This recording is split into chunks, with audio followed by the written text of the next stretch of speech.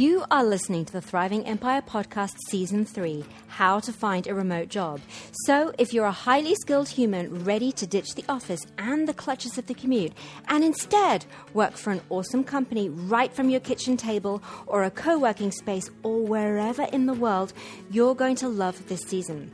I've created the ultimate resource bursting with actionable tactics and tips for finding a remote job, as well as a smooth transition to the remote work style so that you can enjoy more freedom and flexibility in your work and in your life. I'm your host, Stephanie Holland, marketing strategist and consultant, traveler, coconut macaroon addict, and remote work obsessed. Let's get started.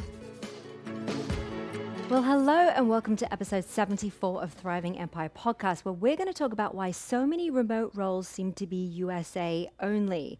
Now, since in some ways, well, that really does seem ironic, this was actually the number one concern when I asked people what they struggled with when it came to finding a remote job, if they weren't either from the US or US located. But quickly, if you're new, welcome. If you're a regular, woohoo, you're back. I'm so excited.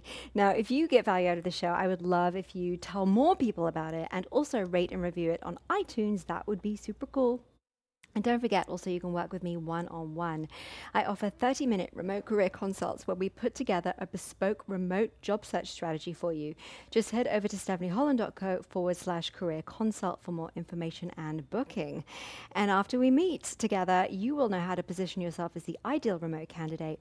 You'll know the top 5 places to look for the right remote roles for you and your career path, and feel 100% confident to apply and kickstart your remote career. How cool would that be? Okay, so back to the topic of this episode. When researching for this season amongst wannabe remote workers, many people had the same question. Why do so many remote jobs seem to be USA only? Specifically, a member of my community said this: a lot of the remote work job sites are US skewed. I don't know if the US are more remote advanced when it comes to remote working or better set up in terms of digital hubs for these jobs. And someone else said this: a lot of the US sites only want US people, so I haven't followed up on stuff I've seen there as they don't seem to want anyone other than US people. It's bonkers. Why do they have to be in the US if they're remote anyway? Okay, so bonkers it may seem, but as a remote worker myself, none of my remote work contracts have been US located or required as a US citizen.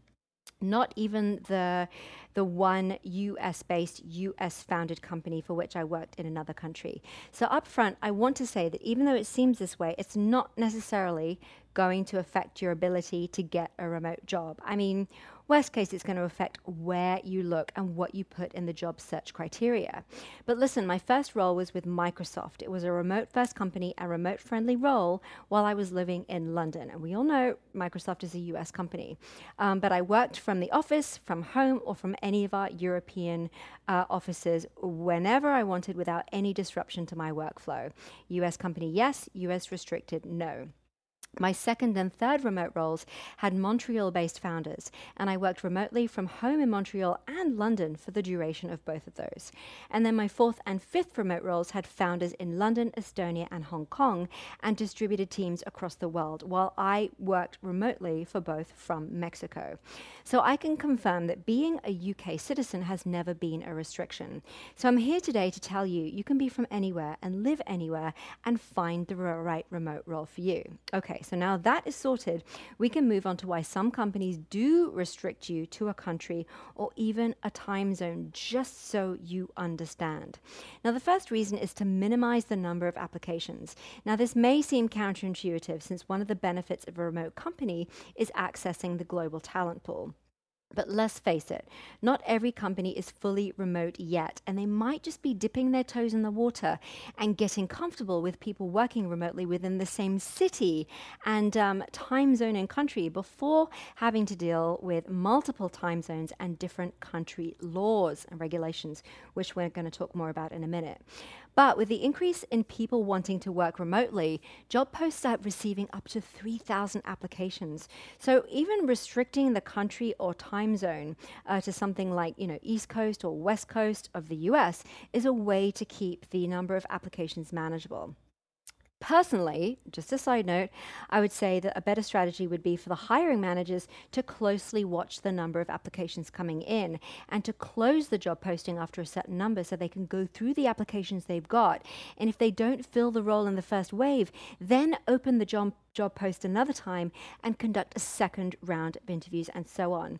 But I see an increasing number of companies not removing their job posts and letting applications mount up into the hundreds, if not thousands, which obviously must be overwhelming for them as well, and obviously leaves us feeling deflated, especially when you see that a job has already had 246 applications. You just don't even want to bother.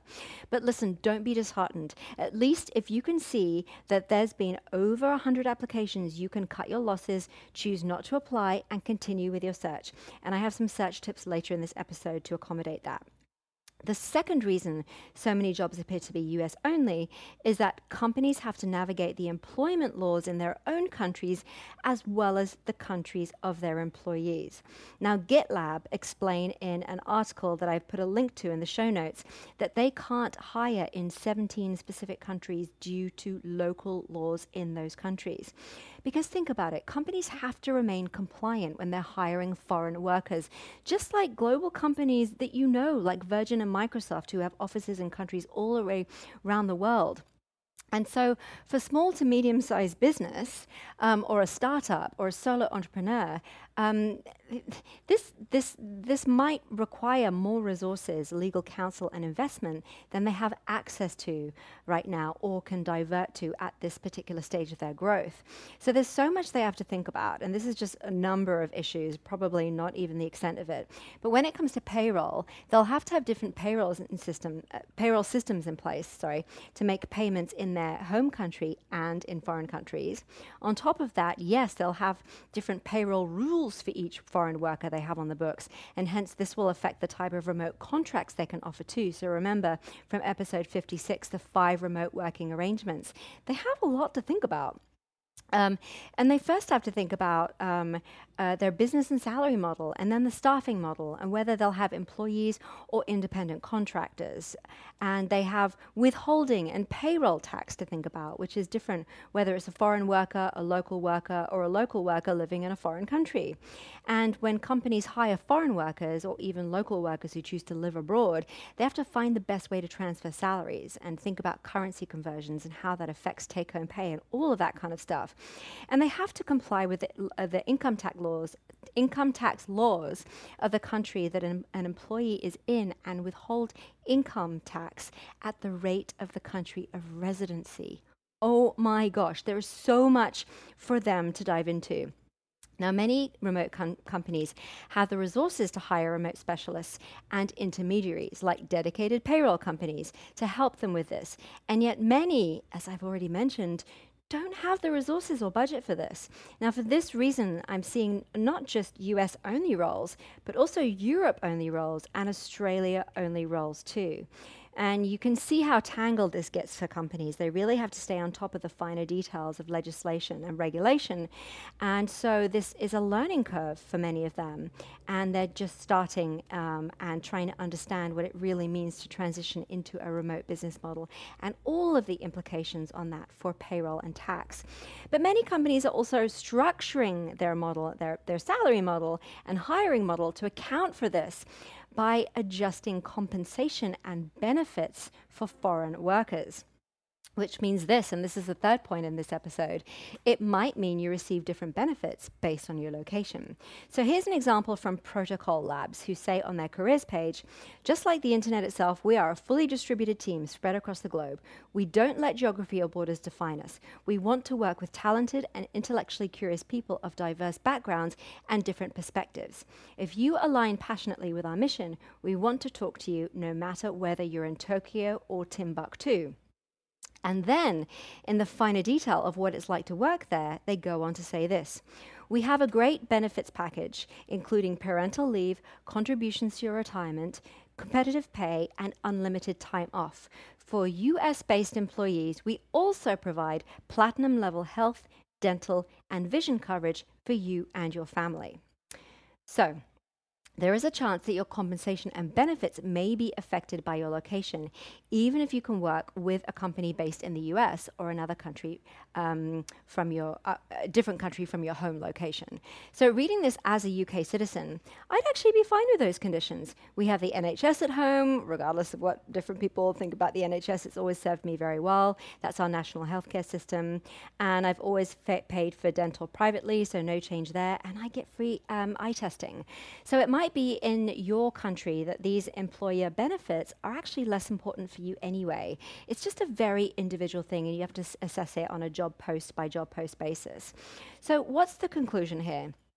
I think it's just to cut companies some slack. They have their reasons for restricting their remote roles to certain countries, continents, and time zones. As ironic as that may seem to you, as bonkers as it may sound at first, each company is in a different position on the remote work curve, ranging from being a remote or distributed team, and even whether they are remote friendly or remote first culturally. It's a really exciting time to be part of a company on any part of the remote work curve, because you have the chance to help shape the remote work reality from the inside. Now, by listening to this podcast and listening to and reading other materials, you can bring so many ideas to the table about how to improve the remote work reality for yourself, for your team, and your whole company, which is so darn cool and so empowering. And by vetting jobs before you apply, you also get to choose how far along the remote work curve you want to be too. So that's all very, very cool. So what can you do? Decide where you want to be on the curve. This comes back to your own personal life vision. Do you want to work from home, from a cafe, from a co-working space, from a different country, from a new location every 2 weeks? This comes back to you taking responsibility for your life and work style vision, and using that to fuel your remote job search. Now look closely at the remote role locations as we talked about in episode 67, in the first step in how to vet a remote job post before applying.